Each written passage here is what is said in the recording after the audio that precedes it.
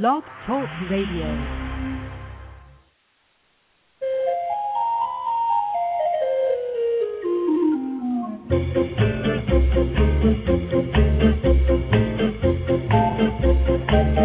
Good morning, everyone, and welcome to the Pet Place Radio Show.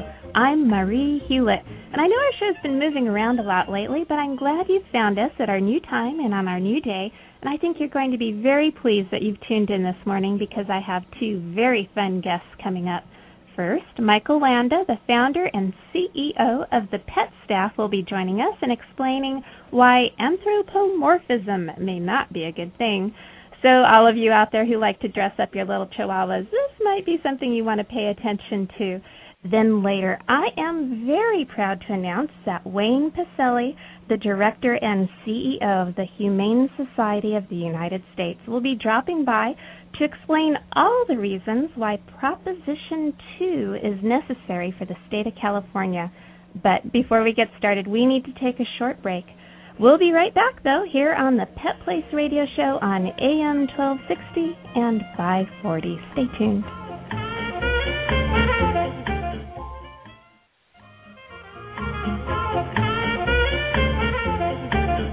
Welcome back. You're listening to the Pet Place Radio Show on AM 1260 and 540. I'm Marie Hulett, and here in the studio right now is Michael Lauda, the founder and CEO of the Pet Staff. Welcome. How are you? Hi there, Marie. Great. Thank you. Thanks for coming down here. Thanks for having me on the show. So first of all, we need to get out there. What is the Pet Staff? Well, the Pet Staff is the largest in-home pet sitting and dog walking service in greater Los Angeles. So we cover a large geography all the way from Pasadena down to Long Beach. So we cover San Fernando Valley, the West Side, South Bay, Greater LA, and the Long Beach areas. Oh, wow, that's huge. We have 170 pet professionals on staff that do pet sitting, dog walking, dog training, and some pet transportation as well. Oh, so you do dog training also? We do dog training as well. Wow. So how we operate basically is our pet sitting and dog walking service, we work with clients that are either out of town, for example, if they're traveling, and they need somebody to come to the home. So we're an alternative to kennel boarding. Okay. And I really, really advocate that. I hate seeing animals getting dropped off at a little kennel in a little cage somewhere. I'd much prefer seeing them. And our clients feel the same, which is how we started. And we, so our pet sitters will actually come to the home, and about 40% of our clients, believe it or not, are cats. So we have a large mix of cats as well as dogs. And so for cats, we tend to come once a day or twice a day, depending on the client. We'll clean the litter and fresh food and water and playtime. And for dogs, we usually come 2 to 3 times a day. Some clients will have a sleepover as well, so we do some sleepovers with dogs as well. Okay. And then, like I said before, the training we offer, and we do pet taxi. So if clients need their pet to go to the vet or the groomer, we provide transportation to and from the home. That's an excellent service. I know senior citizens in particular sometimes need a lot of help with Absolutely. So we do the transportation, and then in some cases we also provide for people that are at work and they work long hours, which many of us do nowadays. We come for the midday break, so we'll come and let the dog out on a regular basis, some daily schedules, weekly schedules. We'll come for a midday break and a walk. Oh, well, that's really nice. So that way a pet isn't left alone for hours and hours at a time with nothing to do except to get into trouble. It's not only a potty break, but it's also a good mental stimulation and provides a nice little fitness program in the middle of the day for them as well, while their owners are away. What a great service. So our company is a little bit different. We act more like an agency. So unlike a typical pet sitting company, we have and staff an entire back office. So we have a call center and customer service center in Hollywood that handles all the scheduling, the dispatching, all the back office functions so that our 170 pet sitters can really focus on 100% providing care for the animals. Well, what is that number that people can call? I'll get that out now, and then I'll ask you again later. The main number to the office is 310-273-5600, and our website also has a lot of this information, which is just www.thepetstaff.com. No spaces. No spaces, just and the word The Pet Staff. Okay. And so the final thing I just want to mention about the company is that nowadays, this industry is exploding, which we'll talk about in a minute, and today it's very easy for somebody to walk into Kinko's, for example, and print a business card, and if you can hang a flyer on a flagpole, then you're you can be in business as a pet sitter. So one of the things that's very different about our company is we have an entire HR staffing function in the company, which operates like a staffing agency in that. So you do a little bit of a background check? We do all the background checks. We do reference checking. And now we've even gone so far as to implement personality profile testing, because we found with our years of experience, it's one thing to be really passionate and to love pets, which is a very, very important element of the job, but also as critical is finding people with the right skill sets of being extremely organized and, a high level of integrity and et cetera, which is very hard to maybe in a 10-minute assessment to figure out. So, right, yeah, and I can understand how people might feel a little wary about inviting somebody into their home while they're off on vacation. It's very personalized service. And trusting that person. So we take the guesswork out of it for the clients, and that we do all of that background checking for everybody and the reference checking. Oh, that's really nice. How did you get involved in all of this? Well, I was actually through, I think how a lot of entrepreneurs get started is I was a pet care consumer in 2001 myself. Okay. My dog Max the second at the time, I was trying to take a trip to Colorado, and I went through the process. He had just been diagnosed with bladder cancer, and it was a very difficult time. And I decided rather than travel with me, I was going to leave Max at home and tried to find a provider. And it was just a very unnerving process, trying to talk to people that I really didn't feel comfortable with, or companies that didn't call back, or I just really didn't get a strong sense that Max would be in, very good care while I was gone. So what I ended up doing was canceling my flight and driving to Colorado. And at the time I was working with Max, who was extremely happy. But it was somewhere, between here and Colorado that I gave this a lot of thought, because my background has been business planning. I worked for General Electric, and I worked for Universal Studios most recently in corporate development and strategic planning. So what I did essentially is put together my own business plan and launched the Pet Staff in 2001, and we've grown today to be what we believe to be the nation's largest private pet care company. That's pretty amazing. Congratulations. Thank you very much. Wow. Thank you. Now you know a little bit about anthropomorphism, which I'd like to talk about. Because I think we've all seen the Paris Hiltons of the world dressing up their little chihuahuas, and you have some very definitive ideas about this. Can we talk about that? Absolutely. I mean, it's a funny word. A lot of people haven't heard of anthropomorphism, but it's actually quite a simple concept, and it's one that most of us are guilty of, including myself, to some degree. But essentially what it is, it's assigning human characteristics like thoughts and feelings and human belief systems to non-human things, and in this case we're talking about pets. So, I mean, the most obvious example are the cartoon characters that we see, everything from Donald Duck to Chicken Little to we're about to see Beverly Hills Chihuahua, where we'll actually hear celebrity human voices, delivering these messages, which are actually coming from dogs in the form of visual. Right. So it's something where the industry's been exploding quite a bit. 63.5% of now all U.S. households own a pet, which means there are 75 million dogs and 88 million cats in the U.S. But what's more interesting is what I call the psychographic trends, the things that are happening in addition to just the growth of the industry, which is the American Animal Hospital Association actually recently did a study where 83% now of pet owners now call themselves their mommy or their daddy. Sure. So, and that compares to just over 50% just 10 years ago. So you can see kind of a trend emerging, and 60% of people celebrate their pet's birthday, and that's kind of where I'm a little bit guilty, because Max just had his first birthday, and he had his friends over and all of that. But I'll talk in a minute just about kind of the downstream consequences to being a real, what I call a chronic anthropomorphist, and how that can manifest itself in certain behaviors. Sure, you have to remember that dogs are dogs and cats are cats. They do have feelings. They are sentient beings. Yes. But you have to remember that their psyche and their behavior is very canine or feline or whatever animal they happen to be oriented. That's correct. And you make fatal mistakes if you think that they're thinking like people. And sometimes it could be disastrous with, attacks and aggressiveness and all kinds of things that you don't want. A lot of those behaviors manifest as a result of the way that they're being treated. And a lot of us like to think of our dogs or cats as our babies or our children, which is, that's great for us. It makes us feel good. But like you said, we really have to be cognizant of the fact that these humanizing behaviors for dogs and cats can be detrimental. And so that's, we've seen, I mean, on the extreme end, we hear about people feeding human food to dogs, or that's terrible to do too. we see all the human names now coming out for dogs, or people, like we said earlier, celebrating birthdays. I don't know if you've heard, there's even actually a company now that will provide testicular implants for dogs and cats that are neutered. Nudicles. That's exactly correct. So what I found, trying to get them on the show, but so far no luck.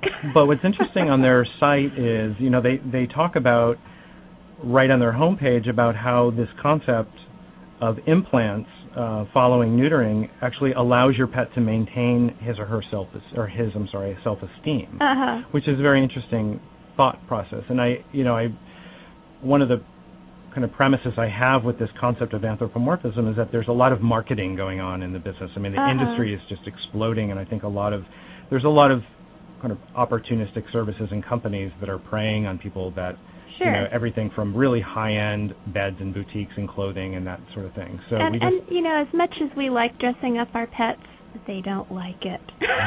Take those clothes off of them. They have beautiful fur coats already. They definitely do, we forget that, dogs in particular are very social animals, and they require a social structure.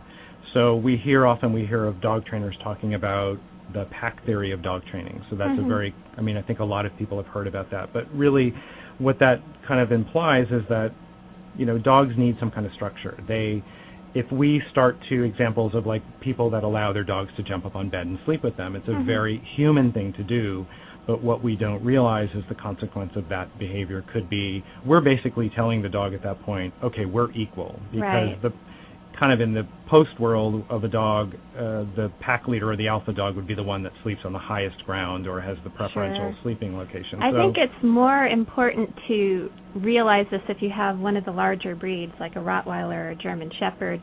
Especially with this type of dog, you need to make sure they know you're the alpha in the family. Right. And if you lose that position, you're heading down a really bad road. So with the little tiny lap dogs, it's not so much of a big deal. But I still think you're right. We should pay attention to making sure even the little dogs know. With little dogs, also we get chronic barking, we get anxiety, and a lot of the anxiety that we see, regrettably now, short-term solutions to provide them with medication. But what we're not realizing is if we take a step back, there are probably a lot of behaviors that we as owners could do and take differently that would have a better effect than a long-term medication regime for your pet. So some of the solutions that I kind of put in place, and I think at the Pet Stuff we do, when we're caring for dogs, and particularly when we're training dogs, we always say there's no dog problems, there's only people problems. So a lot of what our job is to do is to really educate pet owners on how to coexist with a dog or a cat and allow it to be a dog or a cat. Correct. There you go. Right. The word dog trainer anymore is really a misnomer. Yeah, human trainer. Yes. That's great. I know we've got a lot to talk about, and we only have like a minute or two to fit it all in.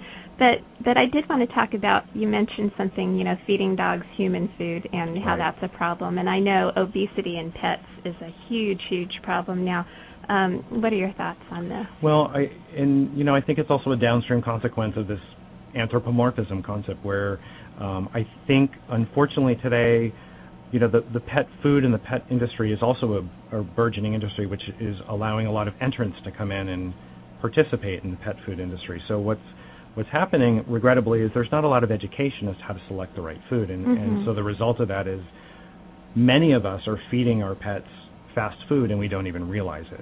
So would you allow your child, for example, to eat fast food for breakfast, lunch, and dinner? Probably not. I would hope not. Right. But I think the equivalent is happening in the pet care industry where we don't know how to pick up a bag of dog food or cat food and read the nutritional composition and have it make sense for us. So, just a quick example I think people don't realize is if you look at the first 5 ingredients, for example, of what you're feeding your pet, you need to look for a good protein source and not one that is like a meal. You don't want to see the word meal in the first 5 ingredients of what you're serving, as well as corn. There's a lot of filler and a lot of preservatives that are now in pet foods. And probably the best thing is to have a really honest conversation with your veterinarian because they can really tell you what the right composition and the right choice is for you and your type of breed. And your vet can also tell you in plain and simple terms that your dog is overweight because I think a lot of people don't want to admit that. They have these little bowling balls with legs, and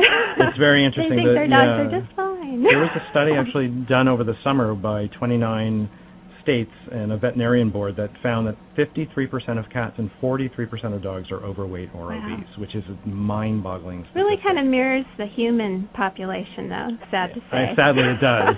But what was interesting also is the percentage of those owners that thought their pet was overweight was much lower than the same percentage of veterinarians that thought so. So they're all floating in denial river. Which is not unlike us. Wow. Well, this has been fascinating stuff. I wish we had more time to talk, but unfortunately our interviews go way too quickly. So please, let's give out your pet staff information one more time. The pet staff website is www.thepetstaff.com, or you can call us at 310-273-5600. Wonderful. Michael, this has been such great information. Thank you for sharing it and spending some time with us today. We need to take a quick station break, but don't go away. We'll be right back on the Pet Place Radio Show here on KGIL, AM 1260 and 540.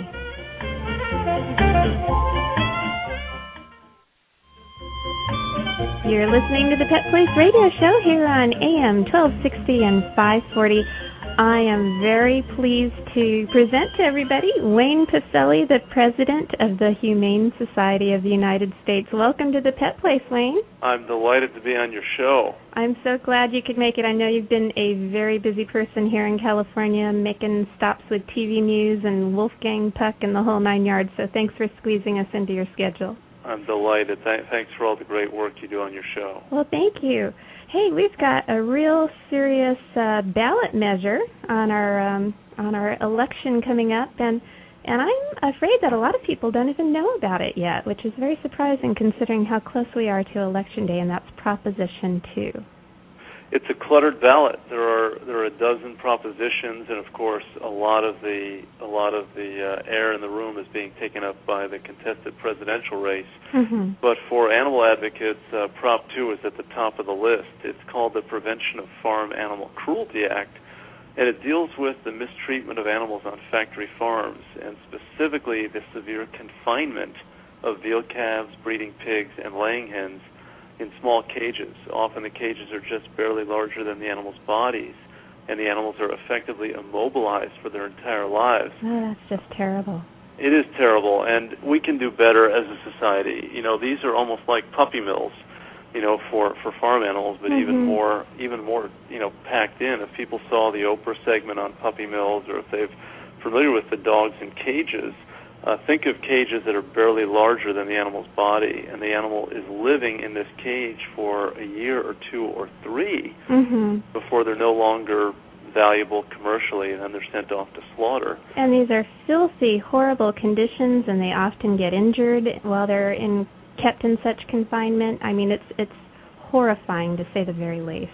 Anytime you cram so many animals, and they've got tens of thousands of animals, sometimes hundreds of thousands on these factory farms, they become impossible to manage in terms of individual animal welfare attention. And you have so many animals, and there's so much waste and manure and urine that the animals are often choking in this environment from all of the waste. They can't move. They're immobilized. They're really treated like a thing or an object rather than as a living, breathing creature. And what Prop 2 seeks to do is simply allow these animals to stand up, lie down, turn around, and extend their limbs. Now, we don't think that's too much to ask for, that animals with legs and wings should be allowed to use them. That's why the Humane Society of the United States and more than 1,000 others are endorsing a yes on Proposition 2. That sounds totally reasonable to me, but Wayne, some of the opposition that I've been hearing, you know, even though people agree that animals should be treated humanely, they're concerned that this is going to make all of their favorite farm food, basically, become too costly. What do you say about that? You know, these are typical scare tactics from an industry that doesn't want to change, that's been making record profits. In fact, the leading opponents of Proposition 2, which are national egg factory farms, are under investigation from the Department of Justice, the U.S. Department of Justice, for an illegal price-fixing scheme. They've been holding down supply to jack up prices. 50% has been the price increase over the last 2 years for standard table fare eggs. So while these people are lamenting, or crying crocodile tears for a penny an egg increase, which is what their own economist says the increase in price will be, if you shift from these cage systems to cage-free, they're belly aching about a 1 cent price increase when they've increased prices 50 or 60 cents in the last 2 years. So we don't really think they're very credible. We think they're actually hypocritical, and we don't think that there's a serious issue on the price issue in any way. And even if it was a factor of price that's, causing them to say no on Proposition 2, for me, since when do we say we'll do the right thing, but only if we can afford it? Exactly. I mean, the cruelty is so severe that we have to factor the animal's well-being into the equation and not just think about economics. But the fact is, their own economist said it would be less than a penny an egg price increase. So the economic burden is de minimis. It's almost nothing. It's almost unnoticeable. And I just can't help but point out that these are the same companies that have been hiking up prices 50% and making record profits. So the hypocrisy is just too much for me to bear sometimes. Wow, that's just absolutely stunning. But I have another question for you, and I'm trying to cram in as much as I can in our short amount of time here. But there's some health concerns, too, with keeping animals that are going to be food in conditions like this. What are the concerns, and won't changing the way that animals are kept alleviate those problems? We see in our work when you mistreat animals, you often have other consequences that are bad for society. We know that people who are cruel to animals sometimes turn their violent tendencies toward others. Mm-hmm. And we also know that on factory farms, when you mistreat animals, it leads to animals who are in ill health. And that means that the food is not as safe for consumers. The European Union, which is now 27 nations, is banning all battery cages, which are the small wire cages that egg-laying hens are housed in, by 2012. Yeah. And a big study was done in Europe looking at 5,000 flocks of birds. Some of them were battery cage operations, others were cage-free, others were free-range. And the conclusion of this study was that the battery cage system, the one that Prop 2 targets, is inherently inhumane because the animals are not allowed to move in that system. But they also showed that because the animals are so overcrowded and confined, salmonella rates are 20 times higher in the battery cage operations than in conventional cage-free systems. That totally makes sense, because if you have disease and you have all these animals that are subject to that disease in such close quarters, they can't help but getting sick. When, it'd be like, there are 700,000 or 1 million birds on some of these factory farms in California. Mm-hmm. So it'd be like if you put all of the people in Fresno, 450,000, into a single building. You would obviously expect that if one person gets sick, others would get sick. Mm-hmm. You would also expect that they'd be very stressed in this overcrowded environment. That's what we see with factory farms, that the industry tries to tell us that white is black and black is white. They try to tell us that it's good for the birds to be crammed in these cages. But we know intuitively, just on the basis of common sense, that when you overcrowd animals in this way, it's just not healthy, and that means that it's not healthy for us. No, and a lot of people just want to turn a blind eye to it. They don't want to hear about all of these horrors. They want to just be able to go to the store, get their dozen eggs and their meat, nicely packaged and clean, and they don't want to think about anything that came before that. And so when I'm talking to people about Proposition 2, I feel like the messenger that, everybody hates, because they just want to be oblivious. They don't want to really know about this. Well, that's why Prop 2 is great, because it really compels people to think about this. And I do think that most people do have kind instincts, and most people are compassionate. And that's why we're seeing the polls in the state of California are overwhelmingly in favor of Proposition 2. Oh, that's fabulous. Yes, it is. Because, most people who eat meat and consume eggs, I think, your average decent person does not want to think the animals were tormented before the animal product was produced. And what Proposition 2 does is it just, sets a basic standard that animals built to move should be allowed to move. They shouldn't be confined in these tiny cages and crates. And the other element of this is we have an alternative. Not only not eating animal products, but also having production practices that don't use these cages and crates. Hundreds of farmers and farms have endorsed Prop 2 here in California, and we know that major retailers like Wolfgang Puck or Compass Group, which is the largest food service provider in the U.S., only purchase products from farms that don't confine the animals in this way. And that's the way it's going to be in the future, because the public just won't stand for this cruelty. Well, I sure hope that's the case. I sure hope that everybody finally says once and for all, we're not going to treat animals like this, because they are sentient beings. I had a pet rooster when I was growing up, and he had so much personality, and he was just so sweet. And I think if people saw these animals as the little individual personalities that they are, they'd have a completely different perspective. The animals are not our equals in terms of intelligence, but they are our equals in terms of their capacity to suffer. And it's precisely because we're intelligent and because we're a moral species capable of moral action and moral thought that we should be good and decent and use the power that we have as a species for the good, and not just a selfish sort of application of our power. I really think what factory farms are about is the misuse of power. Because they're in a dominant position, they can do anything they want to these poor creatures. And I think we're better than this as individuals, and we're better as a society. And that's why Prop 2 is an opportunity to do something good for the world. And it hardly comes at any cost, less than a penny an egg, as compared to these illegal price-fixing schemes where they've been jacking up prices. Absolutely. Wayne, we have to squeeze in, where we can find more information before I let you go. So really quickly, how can people find out more about Prop 2? YesOnProp2.com, www.YesOnProp2.com. Please get involved, and please vote yes on Prop 2 on November 4th. Thank you so much, Wayne. We need to take one last break here on the Pet Place Radio Show, but we'll be back in a flash.